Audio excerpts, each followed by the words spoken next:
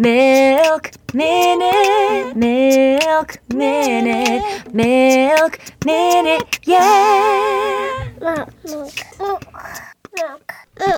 This is Maureen Farrell and Heather O'Neill, and this is the Milk Minute. We're midwives and lactation professionals, bringing you the most up-to-date evidence for all things lactation, so you can feel more confident about feeding your baby, body positivity, relationships, and mental health. Plus, we laugh a little or a lot along the way. So join us for another episode. Welcome to the Milk Minute podcast, everyone. Welcome, welcome. I'm very excited about our interview today.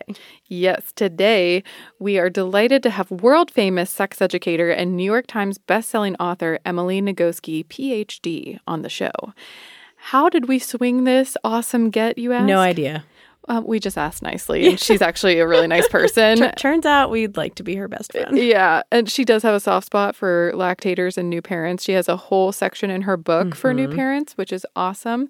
She's best known for her revolutionary book, Come As You Are, which shared new research about women's sexuality, and then again for her second book, Burnout, which she co-authored with her twin sister, Amelia, in 2019, about women and stress. And I actually first learned about Emily when she was doing her promo for the Burnout book, and she was on Brene Brown's podcast, and I was listening during my weekly drive to North Carolina because I had a travel nurse job and I was a single mom at that time, and my stress was at an all-time high, and literally everything Amelia and Emily were saying resonated with me so much that I remember like banging my hands on the steering wheel and just like yelling in agreement. It was crazy. So lucky for us, Emily has a brand new book coming out in just 4 days on January 30th called Come Together, The Science and Art of Creating Lasting Sexual Connections. And yet again, I am screaming affirmations as I'm navigating my postpartum period after my third child, and I'm deep into year 6 of my marriage. So this book is for me. It's for everyone, but this came at a good time, and we got an advance copy of the book, which like feels kind of like a secret. Yeah. But it's been so exciting. I know. The book has this little sticker on it that says not for sale, advanced reader's edition. I just feel really lucky and special, and even more lucky that she is coming on the show today to talk to us. And we're so excited to chat with Emily about her new book and get a sneak peek into how we're supposed to keep liking sex with our partners over the long haul. All right, well, before we do that, we have some patrons to thank. Who can we thank today, Heather? Today, we would like to thank Beth Breeding and Megan Morgul. Thank you guys so much for joining our Patreon. We really do deeply appreciate the support. Yes, absolutely, we do. And please don't forget to pre-order Emily's book. It's out in 4 days.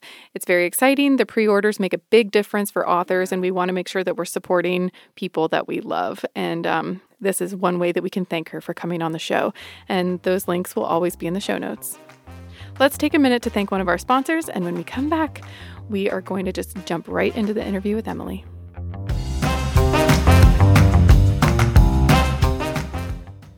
Imagine a world where you seek lactation care and it's easy, and someone greets you at the door and they're nice to you and they give you a hot cup of tea and let you sit on the couch and talk about all the issues, not just the breastfeeding issues. What a cozy fantasy. Is there anywhere that's real? Oh, it's real, girl. It's real, and I've been building it for quite a long time. My business is called Breastfeeding for Busy Moms, and me and every member of my team are trained in our 3 major tenets, which is accessibility, kindness, and personalization. If you want to book a consult with Heather or anyone else on her team, you should head over to breastfeedingforbusymoms.com. We do accept some limited insurance, and we'd be happy to walk you through it if you want to give us a call, and that number's on Google. So go sit on the cozy couch with Heather at Breastfeeding for Busy Moms. Love you guys.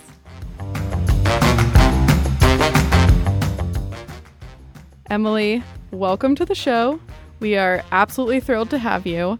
And also thank you for sending your book in advance before it even dropped. I felt really special and important, and you autographed it. So I really honestly called all my friends and I was like, hey, I don't mean to brag, but I did just get an autographed copy of this book that's not out yet. So I kind of feel like I've made it thanks to you. And I did start reading it when I was in my 3rd trimester of my last pregnancy. And I was actually, can I be totally honest with you? It sat on my nightstand for a little bit before I was brave enough to open it, because I was a little afraid that it would make me feel like I should be having a certain kind of sex. And that was not the case at all. So when I opened your book, I was so pleasantly relieved. Yeah, the whole first chapter is like, why do we have sex? Yeah. So first of all, thank you for coming right out of the gate, chapter 1, normalizing the fact that like maybe it's fine if you don't feel like having it that day or ever. But can I ask you, and I know it's a little personal, but would you mind sharing what led you to write this specific book about long-term sexual relationships? Yeah. So for the very first time, I have written a book because of a thing that happened in my life. This is my second sex book. The first one was Come As You Are, which is about the science of women's sexual well-being. And you might think that writing and speaking and thinking and talking about sex all the time would make it easier to want and like sex. But turns out I was so stressed by the process while also working a full-time job that I had zero interest in actually having any sex. So like here I am, a sex expert for months, nothing. And then the book came out and I was on the road a lot and talking to people about the science of women's sexual well-being. And it was great. And like, I would try to follow my own advice from Come As You Are of like, you know what? Responsive desire. You show up, you put your body in the bed, you let your skin touch your partner's skin and your body will wake up and go, oh, right, I like this. I like my partner. And that's great advice. I stand by it. And I was so exhausted and stressed and that I would put my body in the bed, let my skin touch my partner's skin, and I would burst into tears and then fall asleep. Yeah, I think we've all been there. Yeah, it turns out we have all been there. And it turns out everything that I thought I knew about how to deal with the situation was inadequate. So I did what anyone would do. I turned to Google Scholar and read the peer-reviewed research. And I discovered some shockingly simple to put into action things that people can do. But those things can only be put into action once you have abandoned the idea, this wrong-headed picture that we all have of what sex in a long-term relationship is supposed to look like. Once you have created space for what sex in long-term relationships can look like and allow that to be individual for you, then it's like, oh, this is so easy. This is so doable. Finally, and when it doesn't work out, I don't have to beat the crap out of myself. I know why things are not working the way I wish they were. And if I am patient with myself and patient with my partner, it will come back around again. Yeah. Well, you know what? Let's dig right into it because I want to talk about what great sex in long-term relationships can look like. Like, how have we messed up all of our expectations? What is the goal? Because we definitely need to remind every listener, all of our listeners pretty much are in a long-term relationship right now, or they have been, Or trying to or be. they're trying to be.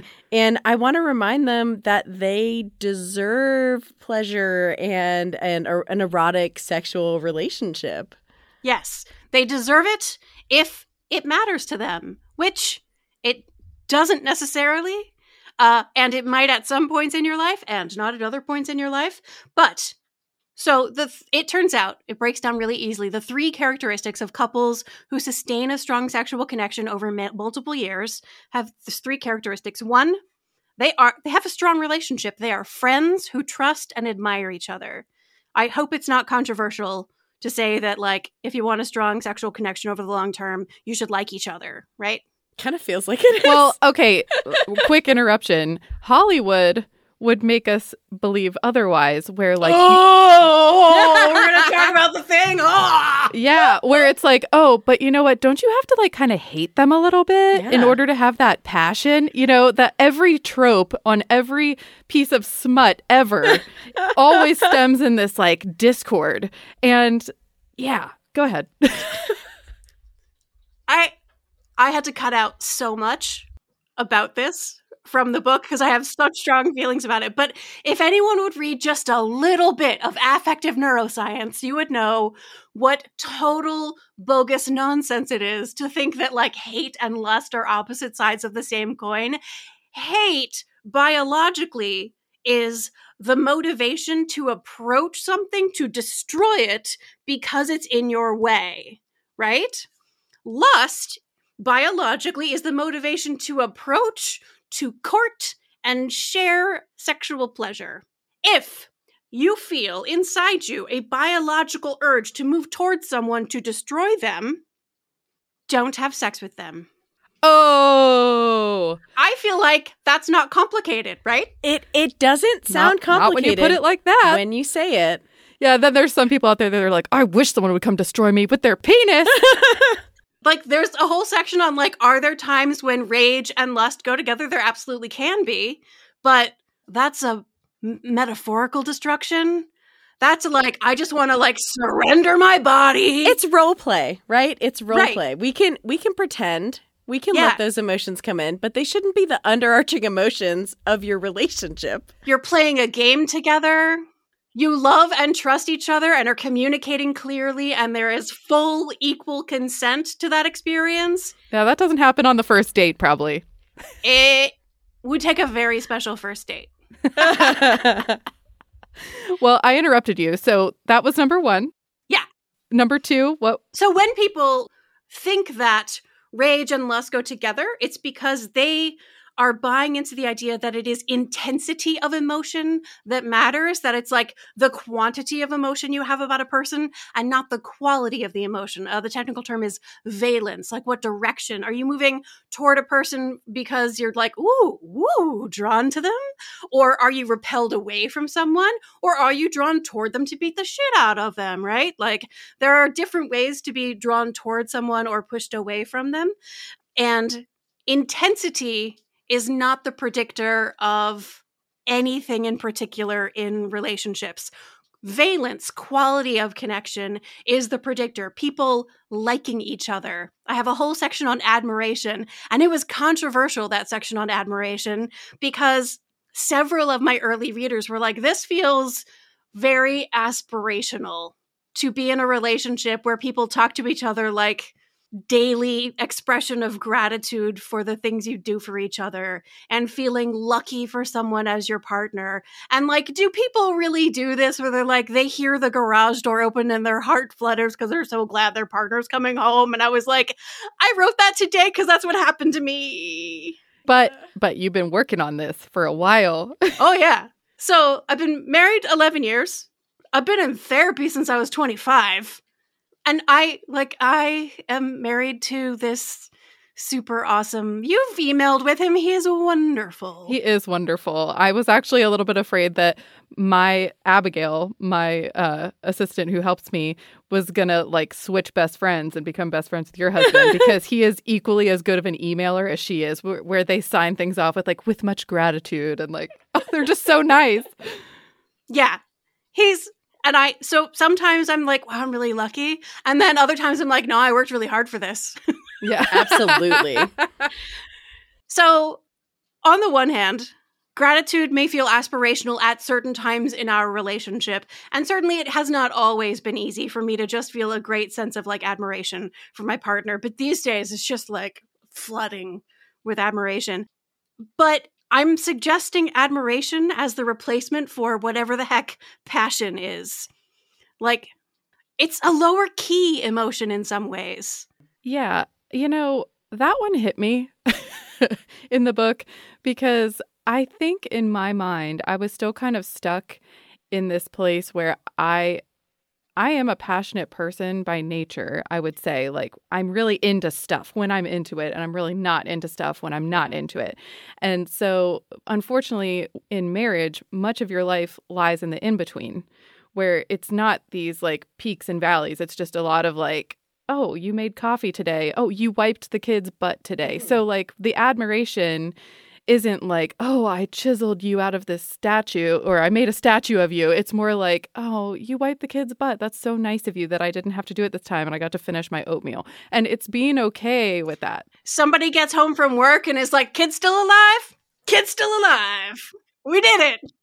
Exactly. I mean, so there was also like the desire versus pleasure piece, which when I read that, it was like, it wasn't, I'm not going to call it an aha moment. It was like a duh, you know, where it just didn't occur to me, but it makes so much more sense for long term. Right? Yeah. Yeah. Can you say more things about that? Because I think a lot of our listeners are right there right now with their partner. Yeah.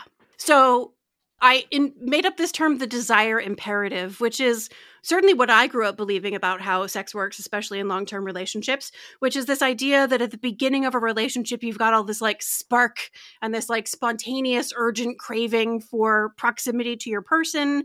And gradually over time, as your lives get more complicated, that spark fades.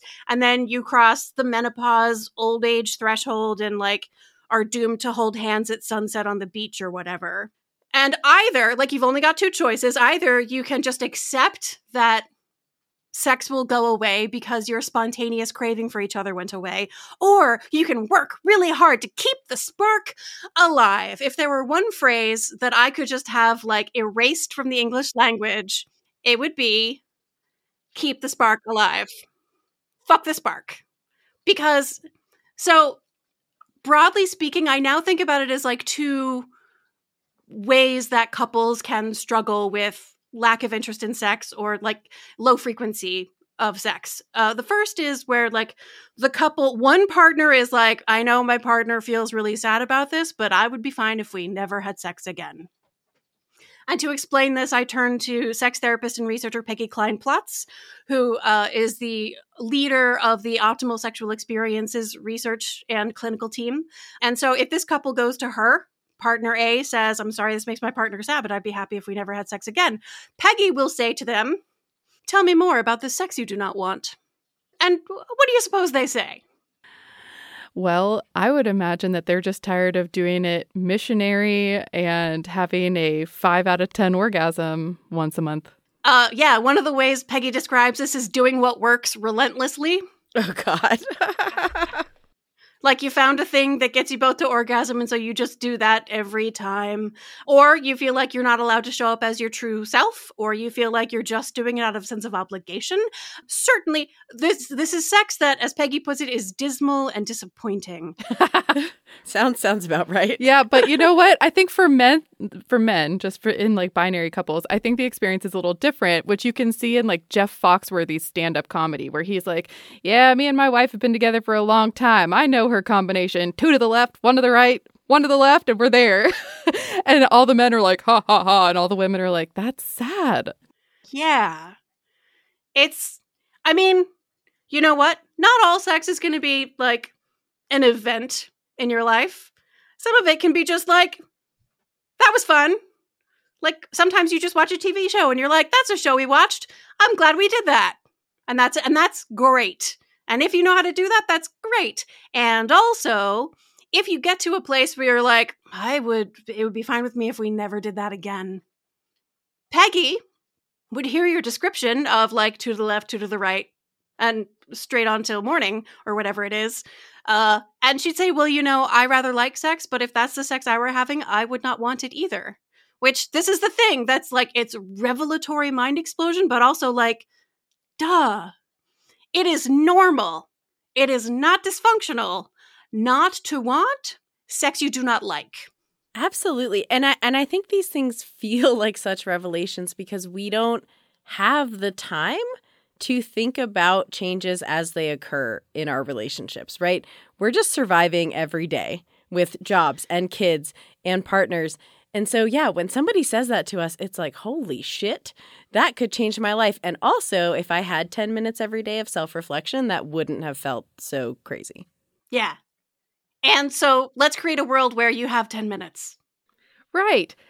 And so you talk about the emotional floor plan in your book, which was very helpful for people that need something more tangible, not these like, ethereal, aspirational things that I'm supposed to think of. It's like, nope, this is physically what I can see where my mind is at right now.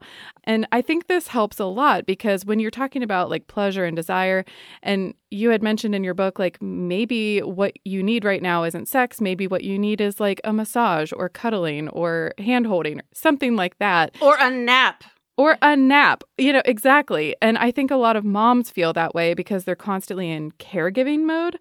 So can you explain a little bit about the emotional floor plan and how our listeners can use that to take inventory a little bit?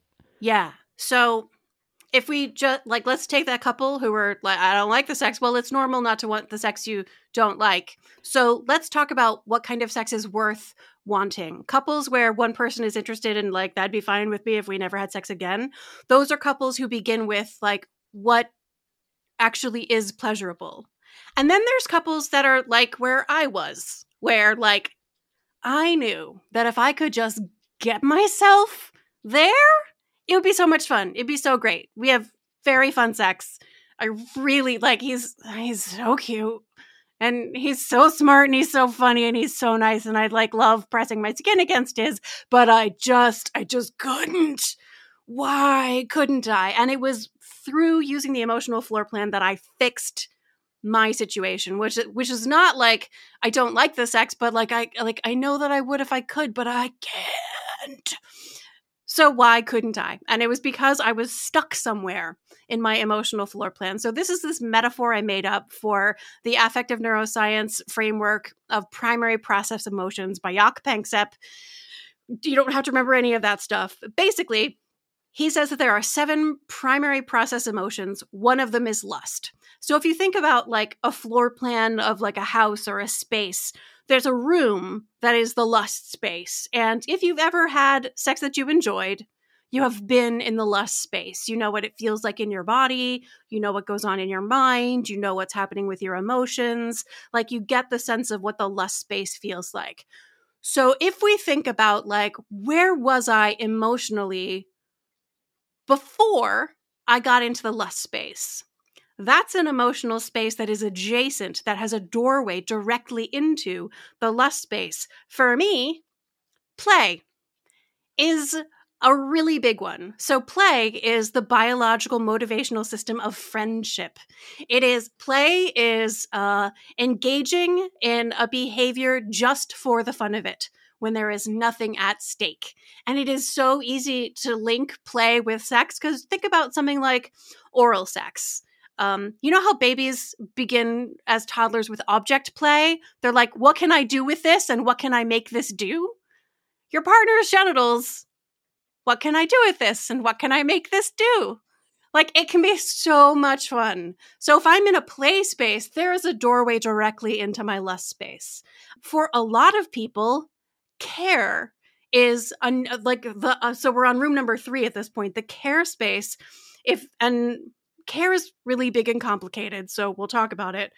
But one of the ways people can experience care is what I call the living room of care, where you're like cuddled up on the couch. Maybe there's a fire burning. You're feeling really like connected and affectionate and trusting and cared for and held. And for a lot of people, that emotional experience is like, basically you could just magic carpet ride your way right into the lust space. Not me, because people vary. And that's fine. But there's a different, like, I think of the care space as like an open plan room, like it's a multifunctional space, because there's also the kitchen of care, which is the taking care of, where you're not receiving care, you are just giving care to like everyone in your life. You are taking care of the children, you are cleaning the kitchen, you are cleaning the whole actual literal house. And your partner might be like in the lust space in their mind. And in your mind, you're in like, there's piles of laundry still that need to get done. There's a pile of dishes in the sink. The kids need their baths. And like, I'm so touched out by the toddler hands. And there is not a direct path from that space to the lust room. What you need is help transitioning out of that space through whatever space you have to go through to get to the lust room. There are 7 overall of these. I won't talk about all of them, but some very familiar ones. The 3 that are least likely to have a pathway into the lust space are fear, which is everything from like slight worry through anxiety all the way up to terror, and rage, which is everything from slight irritation and annoyance through hatred up to rage itself. When you're in those spaces, it is extremely unlikely that you can get directly from there into the lust space, except under some pretty exceptional circumstances. Yeah, and I'm not saying this is me, wink, wink, but I think a lot of parents that just had babies spend the majority of their time in those 3 rooms. Fear that their parenting or lack of parenting skills is going to result in death, imminent death of their baby they just had. Whether that's real or imagined, it doesn't matter, because if you're feeling it, it's real. And rage, because unmet expectations with your partner, and then caretaking, where you're literally melting your body for lactators and turning it into food. Like, what more care do you actually want from a person? So I think that there's a collective sigh of relief happening for anyone that's listening to this right now.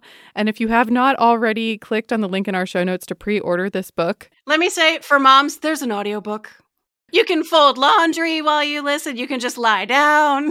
You could have sex while you listen. You absolutely could if you wanted to. Could use your favorite Dame product.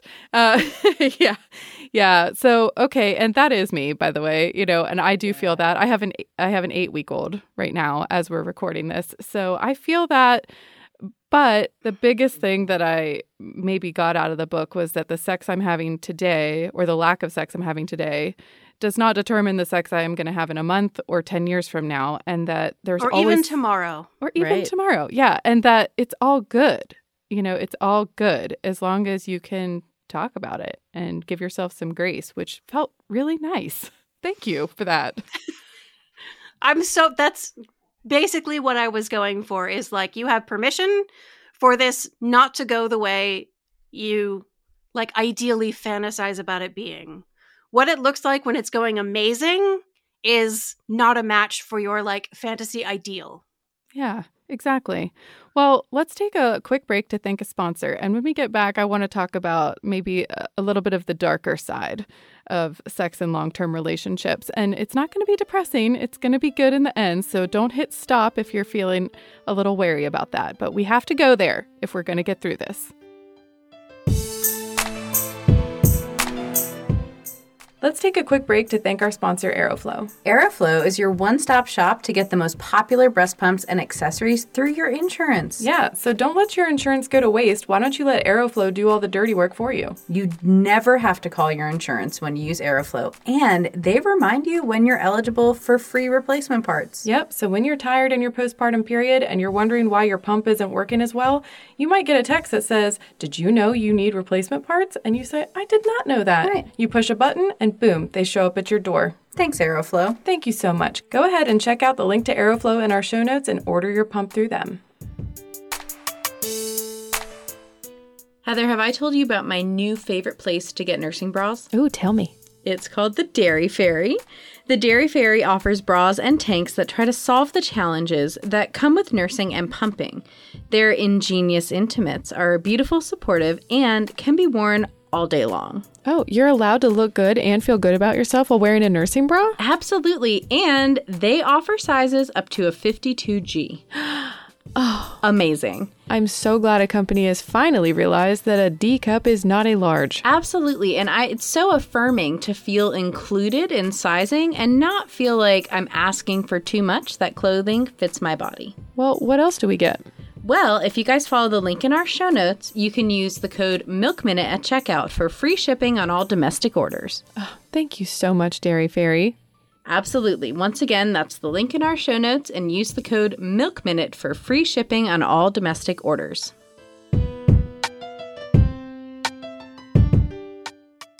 All right, welcome back, everybody. Thanks for sticking through the interview so far. This is like the part that I'm really kind of most interested to get to, because we know as midwives and as mothers that pregnancy and birth and babies, all of that brings up all the garbage that you had stuffed down into those deep, deep, dark places. And then a baby pops out and you are super emotional, and all these feelings of shame about your body and your abilities just like flourish in the postpartum period. And I want to talk about where that shame comes from and how do we manage that while simultaneously trying to like live in new bodies and reinitiate a sexual relationship. Yeah. So one of the stories I tell in the book is a woman who read Come As You Are told me that she then watched her adult brother change his baby daughter's diaper. And she was clean and ready. He turned just to get the clean diaper. And when he turned back, she was touching her genitals, a little baby. And dad goes, don't touch that. And the woman telling me the story was like, it finally occurred to me, like, how would he have responded if his baby had had a penis instead? How would he have responded if his baby had been touching her feet? Because don't we fucking love it when a baby finds their feet? Like, oh, did you find your feet? Like, she found her vulva. Did you find your clitoris? Oh, that's such a good girl. And so baby's not going to remember this moment, but it's going to accumulate with an uncountable number of matching experiences that create a dark place in her brain. Like, what's happening is that neurologically, her brain is linking the sensation of her genitals and even just the idea of her genitals to shame, to the idea that that part of her body does not belong to her, or that that part of her body is bad and makes her a bad girl. And that's going to get added to by all the purity culture stuff and all of the body shaming culture stuff and the sex negativity and also all the stuff about how, like, if you're both supposed to be like a pristine pure lady but also like a fucking rock star in bed. Mhm. And your body is supposed to be perfect all the time, no matter what. And never in any pain and never have any needs that it's like complicated for someone to meet. Your needs should all be very easy to meet. So all of those messages, like when a baby happens, your body, the whole meaning of your body is utterly transformed permanently. And most of it is pretty darn incompatible with most of the mainstream messages we get about our bodies. Yeah. And can I just interject and say that I'm trying to be a supportive provider, and I know Maureen is too, for pregnant and birthing people. And when we watch someone give birth, like one of the things that we say to people is like, wow, you're so powerful.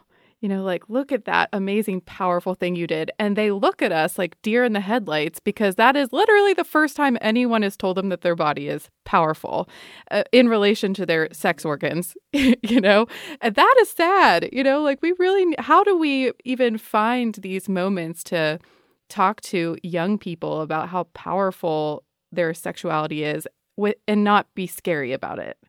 Yeah, there's sort of two ways that we do get told we're powerful. I mean, especially if we're like assigned the "it's a girl" package of rules and regulations at birth, and we grow up to like identify as girls and then women. We're told we can be powerful because it is in our power to make men stray with the power of our dangerous, dangerous sexuality, our dangerous, tempting bodies, and we're powerful because we can manipulate men with our body. That's how we're powerful, is by like being such desirable objects that we can make men give us things that we want.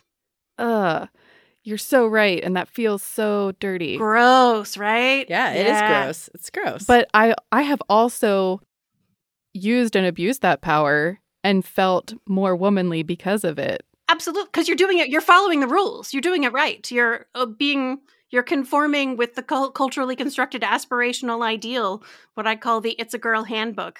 Says like, congratulations, you're pretty, happy, calm, generous, and attentive to the needs of others. Your pose that nobody can see right now with you bundled up was just amazing. Yeah, but then postpartum, you're like, I don't feel pretty. I don't feel desirable. I'm not meeting the needs of others, even though I'm trying really hard. And this person's telling me I'm powerful, and it does not math. The math isn't mathing. Yeah. One of the things that, I mean, this doesn't even necessarily have anything to do with sex, but like, if I could just transplant into everyone's mind one idea, maybe the one I would pick is it takes all of us working a little bit harder than we feel like we can to do all the things that need to be done. By which I mean like changing the world, as well as like meeting the needs of the people around us and meeting our own needs. Everyone working just a little bit harder than they think they can. If you are working harder than a little bit harder than you think you can, you need more help.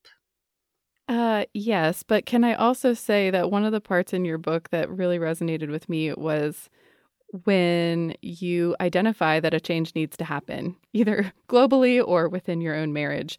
You're like, what can I do to change? Or what does my partner need to do to fix this? And you kind of bring the reader back and you're like, no, it's what can we do? We do together to create this change. That's such a hard mindset change for us in particular, and a lot of our listeners who we are all what am I doing wrong? What else can I be doing? What can I be doing better so that my partner is able to what can I do differently so that my partner can meet my needs? Yeah. Right. Exactly. Oh. Or what does they need to do to make me feel more sexual so I can meet their needs? And it's such a mind fuck when you really verbalize these things in that way, and you're like, okay, I need to listen to what I just said to myself because I don't know what that was. Yeah, like when you say it out loud, do you hear that? Do you hear that when you say it out loud? And this is the third thing idea. The idea that your sexual connection isn't like your partner's fault that something is wrong. It isn't your fault that something is wrong. There's this, you have a sexual connection that is this thing that exists between you. It doesn't dwell in you and it doesn't dwell in them. It dwells in your interaction. So I take this language of the third thing from an essay that the poet Donald Hall wrote about his marriage to fellow poet Jane Kenyon, who says that they lived in rural Vermont, right? So all their New York City friends would come visit them in rural Vermont and be like, this is really beautiful, but like, what do you do all day? Because they live in New York. And Donald Hall, we did not spend our days gazing into each other's eyes. You do that when there is something wrong or when you're being intimate. Most of what happens in a relationship is you turn your shared gaze onto third things. So maybe it's poetry, maybe it's your kids, maybe it's your sports team, maybe it's your special needs cat. There are third things that all relationships rely on as like the thing you do most of the time is not like gaze into each other's eyes, but turn your shared attention with affection and pleasure and fascination and curiosity and excitement onto this third thing. And I am strongly of the opinion that we only talked about the first characteristic of couples who sustain a strong sexual connection. The first one is that they trust and like each other. And apparently that's a little controversial. But 2, they decide that sex matters in their relationship. And caveat instantly, sex is not always important in every relationship.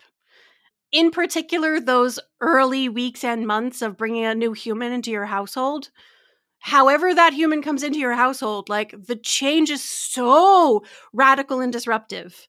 And the meaning of your life and the structure of your life and everything is changing so fast and so frequently and so out of your control that it makes sense that sex might go away for a while. Not just because of like physical limitations, but because of like existential limitations. Like there's not space right now. But if sex matters to you and to your partner and to you as a relationship, then you will find your way back to each other because it matters. As you create a new meaning and existence together, because sex matters, you want sex to be part of this new thing that you have together. And so you create it as a third thing. My metaphor, the metaphor where I started with in Come As You Are, is that your sexuality is like a garden where you're born with this little patch of rich and fertile soil, and your family and your culture start to plant ideas about bodies and sex and gender and safety and love and intimacy. And by the time you get to adulthood, there you have it. And they have taught you how to tend the garden, and some of us get lucky, and all we have to do is, weed and harvest. And a lot of us get stuck with some very toxic crap in our gardens. And so we have, a growth opportunity to go row by row through the garden and choose what we want to keep and what we want to pull and throw in the compost heap to rot and become fertilizer for the stuff we are choosing for ourselves. When you are early in a relationship or it's just a short-term relationship, you kind of visit each other's gardens. But when it comes to creating a lasting sexual connection, you co-create a shared garden where you bring like your favorite stuff from your garden and you plant it in here, and your partner brings their favorite stuff and they plant it, and you really hope that one is not going to strangulate the other. And just like a garden, it requires maintenance. It's going to have seasons, and it takes cultivation. It takes getting out there every day and doing something about it. And so, yeah, I'm talking about sex. In the beginning, you're going to be talking about sex way more than you're going to be having it, because you've got a lot of ground to cover that never got covered before, because somewhere along the way, somebody, I guess, planted the idea that if you have to talk about sex in a relationship, that already means something is wrong. When what the research tells us is that the couples who have great sex for decades talk about sex all the time. Because it matters to them. It's a priority. That is so true. And, you know, right now, 8 weeks postpartum, I feel like I've just approached my husband just holding a piece of crabgrass, being like, is this okay? And he's like, sure, okay, I'll take some crabgrass. You know, and that's okay for right now. But that was really helpful for me because I'm a very visual person. And I do have a question, though, because I'm thinking back to like my first marriage, that sex was important in the very beginning and it remained important to him. But then I had a baby and it changed everything. We were young. We didn't know how to talk about sex at all. And that same thing rang true where and he was very firm in this, like if you have to talk about it, something's wrong, we might as well just do it. If we do it enough, it will get better. Everything will be fine in our relationship if we just have sex every single day. Let's pause just for a second and let me explain why that's the opposite of true. Because I think a lot of people believe that if we just do it, it'll be fine and get better. But here's the thing. If you do it and you don't like it, it will reinforce in your brain over and over. You're creating this connection that sex equals dissatisfaction, equals discomfort, equals pain, equals frustration, equals an increased sense of isolation in the relationship, which is the opposite of what you're looking for. Another one of my like, can everyone just like, let's try on this idea. What if all of us only ever had sex we like? Oh, that would be really nice. It would be. And it takes us, honestly, it's like, it takes us so long to get there after all of this internalized crap that we have to work through, you know? Which it's no fucking fair that we have to. It's like, not. we didn't choose any of that stuff. I'm tired of growth opportunities, honestly. Me too. I'm exhausted. I don't need another one. Yeah, exactly. And our partners feel the same way. Like, I don't want to, I just want to do it. And then it'll be fine, right? Yeah, I'm like, what if we played the game where I pretend like I'm asleep and then you have sex with me, but I'm sleeping the whole time? No, not really. But I did try to play that game with my ex-husband because I was like, how am I going to get through this? Like, this is the path. Oh my God. Yeah, but that phrase, how am I going to get through this? How am I supposed to is the question, especially since the pandemic. I've been asked that a lot. Like, how am I supposed to do this? Answer, you're not. You're not. And hurts and resentments build up. And I think that there's, you know, many different types of people, but there's people that have makeup sex. And then there's people that don't use sex or don't feel comfortable using sex to make up. It doesn't heal. It just compounds the issue. So, you know, because I felt bad that I couldn't just like let it go when I was hurt, pregnant and postpartum. I just couldn't let things go. And I felt like a grudge holding troll. So can you explain that little part where we like expect our partners to change to get back to where we were? Yeah, that's an awesome example of feeling like the problem exists in one of the partners. And if this partner could just change, because like, no, that's the partner. This is the partner who like who changed and like went away. Stuff was good. Then you changed and now it's broken. So change back. Right. So just can you just get back to things? No, no, because that's not actually what's happening. The person changed because the context changed. Because maybe it's because there was a baby. Maybe there are any number of other reasons why the context changed and the person adapted in response to that change. Maybe somebody got unemployed. Maybe somebody went back to school. Maybe somebody's parent is ill and needing caretaking. Maybe you got a puppy that you need to house train. Like there's so many reasons why the context changes and it affects how your brain is responding to the world, and sex changes in how it's working in your brain. There's nothing wrong. What happened is the context changed. And so what you need to do is create a different context that allows the person's brain to respond to the world as if sex can be on the radar now. So the question to ask is not, can you please just change, but like, how do we co-create a context that makes it easier for your brain to get access to pleasure? And having sex that you do not like over and over is an excellent way to create a context that makes pleasure more and more difficult to access. Because your brain's just learning over and over again. Sex is painful. Sex hurts. Sex is boring. Sex means I'm not allowed to be who I am. I'm doing this out of a sense of obligation. My needs don't matter. Sex means I don't matter. Wouldn't it be great if you started all of those conversations with your partner with the understanding that you're both not broken individually or together? Like, hey, before we get into this, I want you to know we're not broken. What a great foundation to leap from. You're normal. I'm normal. Our context changed. Let's look at the context, which is the third thing. What happened in our context to create this change? Is there any part of that context we have control over? If not, we can hit the pause button. Okay, here's the irony spiral. Writing this book about creating lasting sexual connections, just like writing Come As You Are, killed my interest in sex. And I knew exactly what was going on at the time. And I knew that it was just not going to change until the fucker was done. Yeah, you're not broken because you've done it before. Yeah. You're like, this is not my first book, baby. Yeah. And so my partner and I had the conversation. Like, it doesn't mean I'm less attracted to you or less interested in you.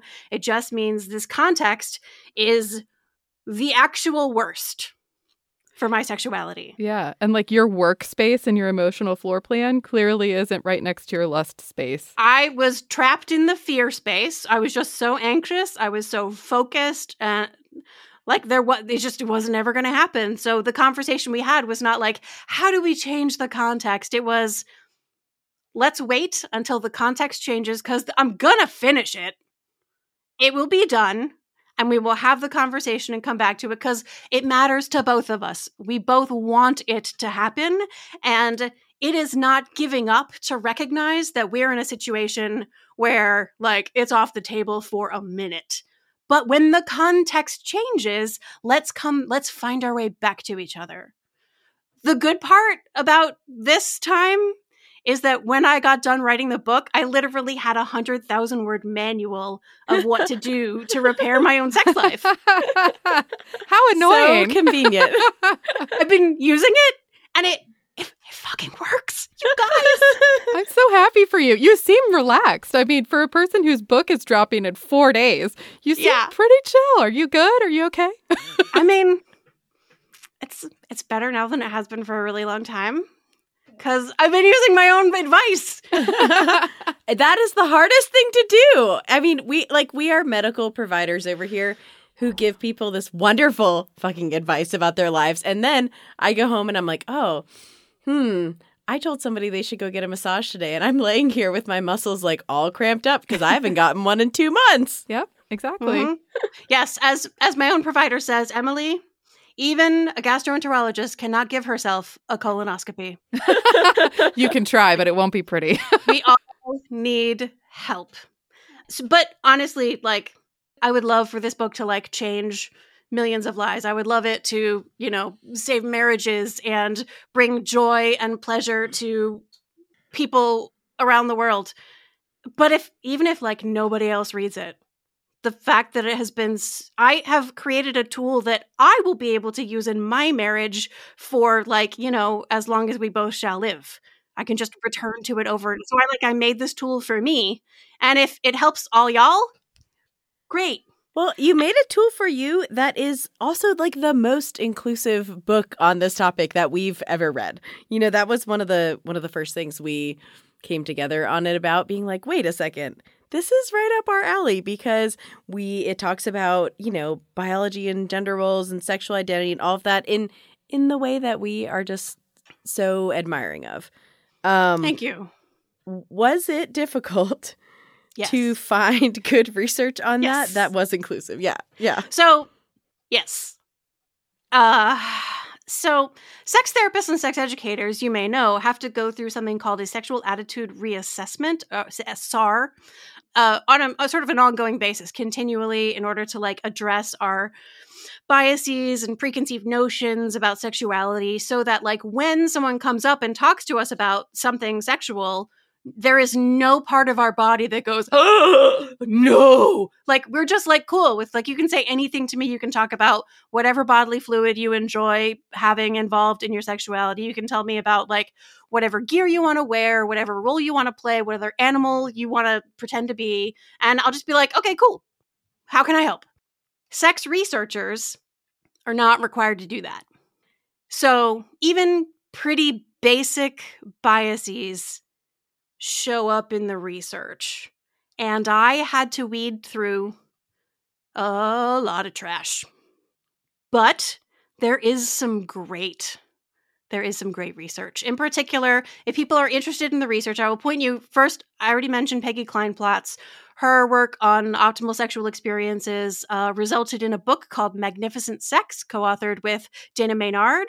And it's on the academic side, but is pretty darn accessible, and I really highly recommend it. And it's inclusive of people of different genders, sexual orientations, kink, poly, straight, vanilla, monogamous, like at all different ages, like into their 90s. P.S. What do you suppose is the typical first age at which a person has their first optimal sexual experience? Oh, God. 30. I don't know. Typical age at which they have their first optimal sexual experience. Oh, no. That's going to be old. 55. Oh, man. That's way worse than I thought. So it's interesting because a lot of people are like, phew, that means I've still got time. Oh, well, that's great too, but it just makes me so sad to think then, okay, yeah, like that's great. They can enjoy that. We have something to look forward to, but what was the rest of your life like? yeah. And also, like, how much were you not living your truth before that? Because I feel like a lot of our close friends are different. You know, they're transitioned. Some of them have transitioned into different genders. You know, some of them have divorced their husbands and now they're married to women. And, you know, that process should not take as long as it frickin' does because of our stupid society and culture that plants all the bullshit in your garden. So, you know, like, for all of you listening that have new babies, look at your baby and understand the garden that you are planting for them right now needs to be a garden of truth, so they don't have to wait till they're 55 to have good sex. And also just do your best. Do your best. Like the thing is, so my mom is great. I did not receive any explicit shaming messages. But when I was 11, we were driving home from the library, and I think maybe I saw the word vagina in a book. And so on the way home from the library, I asked my mom, hey, Mom, what's a vagina? And I do not remember the words she said, but I do remember this like flush of embarrassment and shame and awkward. So when we got home, I looked it up in a medical encyclopedia and I found out what a vagina was. But in that moment, my mom accidentally taught me how to feel about a vagina. And the thing is, she's great. She did a really good job. In the 80s, she was like, don't use the word gay as like to say something is bad. Like early, she was already planting ideas about how like everyone is equal and diversity is good and you can be whoever you want to be. And also she had like her own unexamined shit. And like, it would be awesome if parents like weed your own garden, because probably you're going to end up planting some of your own shit into your kid's garden, and then they're going to have the job of like going through and digging that stuff out. But all the work you do in your own garden is going to make it so much easier for your offspring to do the same thing for themselves. You do your best, and when you screw up what you're going to, you forgive yourself and are transparent and Peggy Orenstein's book, Girls and Sex and Boys and Sex. At the end of Girls and Sex, she talks about how her own mom, when she was like a teenager, would talk about how like satisfying her own sex life was and how happy she was that she and her husband, her father, had like great sex. And at the time, as a teenager, Peggy Orenstein was like, "Oh, Mom, gross." And as an adult, especially as a parent of young people, was like, I really appreciate what it took for her to say and do those things because it set a standard that it's supposed to be pleasurable. So, like, go ahead and, like, embarrass your kids. Like, have boundaries that work for your relationship and be age appropriate and all the stuff, and you know what worked for your kids. And also, don't worry if they're like, because the whole world is telling them to be like, and that's okay. Yeah. I have a 10-year-old boy, and I heard him the other day make some kind of joke about cream soda because he was drinking a cream soda, and he said some kind of joke about cream. And so he didn't know I could hear him. But that night when I put him to bed, I said, "Hey, by the way, I heard your joke about cream soda." And he looked at me and I said, "I want you to know that your mother likes a dirty joke as well as the next person." And the look on his face, he was like, and I said, "But you have to make sure that you are saying it to the right people and in a way that is supportive and positive. We're not using it as like a violent thing." And so I was like, there are boundaries, but just so you know, I am a human being and I like a good joke too. And he was just like, "Okay, sounds good." That's great. Okay, well, what's the one thing you want our listeners to know about your book and their future orgasms? One thing? I know. Just whichever is on the top of your head. Okay, let's do this. I have, because people ask me if they're normal all the time. And I've had to think hard, like, what do people actually want to know when they want to know if they're normal? I made up a definition of normal sex. Are you ready? Normal sex is when everyone involved, peers, have sexual contact with each other. Everyone is glad to be there and free to leave with no unwanted consequences, including no unwanted emotional consequences, no emotional bribery. But if you loved me, oh, come on, hey, no unwanted consequences, and also no unwanted pain. Perfect sex is normal sex, which is fully, freely consensual and no unwanted pain. And everyone turns toward whatever is happening in the moment with kindness, curiosity, and joy. Which means that if somebody wants an erection and erection isn't happening, you turn toward that absence of erection with curiosity and joy. There are, first of all, a lot of cool things you can do with a non-erect penis. And also, you can just do a whole bunch of stuff that doesn't involve penises at all. Or if someone wants to have an orgasm and an orgasm isn't happening, you turn toward that with curiosity and kindness and joy and be like, so maybe you're getting frustrated. And also, like, when you have a high intensity of pleasure for a long time, that's nothing but a win for me. So we can do whatever you choose to do. And also, if you just want to stay at a high level of pleasure for a long time without like judging or criticizing yourself and just enjoy that, I'm here for that. That's perfect sex. It has nothing to do with functionality. It has everything to the fastest way to turn your sex life into a problem is to worry about it, to judge it as wrong. The best way to solve every problem is to turn toward it with kindness and compassion. I can't stop smiling. I feel like I just had the best therapy of my life. First of all, reading your book was very good therapy, and you can read it a couple of different ways, front to back, or you could just open it anywhere and be like, this probably applies to me. I'll just read this section. But thank you. There is a specific section for newer parents. And that's there because my agent was a newer parent as I was writing it. Oh, that's sweet. Well, how about we tell everybody how to go buy this book right now? Yeah, pre-order it, guys. If you love Emily like we do, you will want to pre-order her book so she can hit all of the bestseller lists because they use that metric big time. And we always want to support our friends. How do you guys know all this stuff about like the publishing biz? Listen, we know a lot of random facts. We've been podcasting for like going on 4 years now, and we are really into reading. So I love books. I don't know where I found that out, but I did, and I want you to have that. And now we just want every author on the podcast to have the best of everything. We do. We want that for you. Go ahead. Tell us where we can find you. All right. So the book is available anywhere books are sold. There is no way to buy the book that benefits the author more than any other. Anywhere you buy it, it counts and is beneficial. I also love when people get it from the library. If your library doesn't already have it ordered, you can like go up to a librarian and be like, "Hi, can you make sure we get this book?" And then, or buy one copy and share it with all your friends. I'm also a big fan of that one. That's awesome. Awesome. All right. Well, Emily, thank you so much. All of that will be in the show notes for you all to access. And yeah, we will talk to you later. Thank you so much for coming on. Thank you.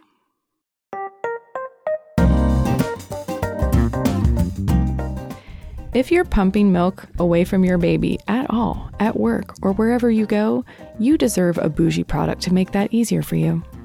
You deserve a Series chiller. And frankly, I could not live without one right now. The Series chiller is an excellent way to store your breast milk safely, and it keeps your breast milk cold for 24 hours. It is the only thing I use to transport my breast milk to and from work while I'm working. It's got a sleek and beautiful design, lots of great colors, high quality materials, and manufacturing. Series Chill also has other products that you might want to check out too. My personal favorite is the Milk Stash. They have a great nipple shield that actually changes colors, and it's not clear like all the other ones. And you know how we feel about that. If you want to have your very own Series chiller, please go to the link in our show notes and use code MilkMinute15 at checkout. That's MilkMinute15 for 15% off your Series Chill products. Enjoy. Well, I feel like I'm in like a transcended space right now after that. I know. I feel like that kid that just made a new friend on the playground, and it's just like so exciting because I just really want to see what she does next, and I can't wait to see how this book revolutionizes relationships for people, and I know that it will. I know it because I've read it, and it's amazing. So if you have not pre-ordered your copy yet, please do so now. Yeah, you will not regret getting this book, 100%. Oh, it's so funny too.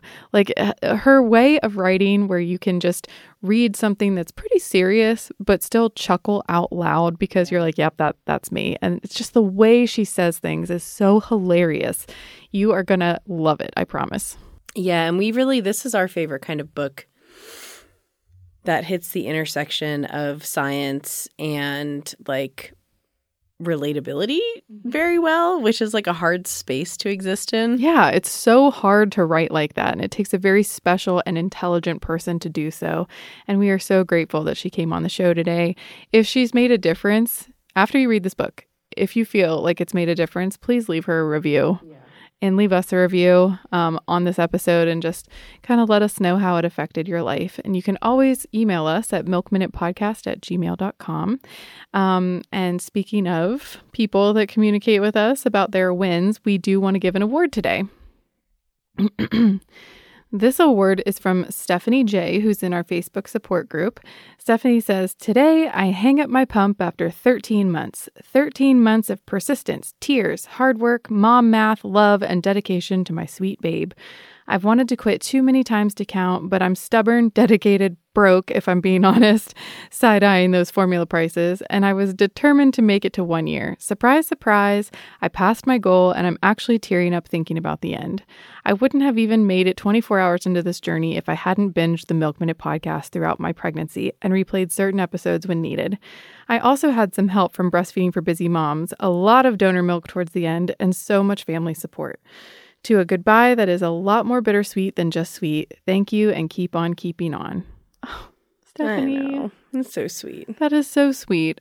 That's what this is all about, you guys. Like women propping each other up, making a difference for each other, sharing knowledge. That's how we do this thing. Absolutely. Well, we thought we'd give you the Lucky 13 award. I love that. Lucky 13. That's you, Steph. Yeah, you did fantastic, and we are so proud of you. All right. Well, thank you for listening to another episode of The Milk Minute. You know how we change the system. You know, we just talked about it. Okay, go do that. All right, bye-bye now. It's a Milk Minute! it, yeah.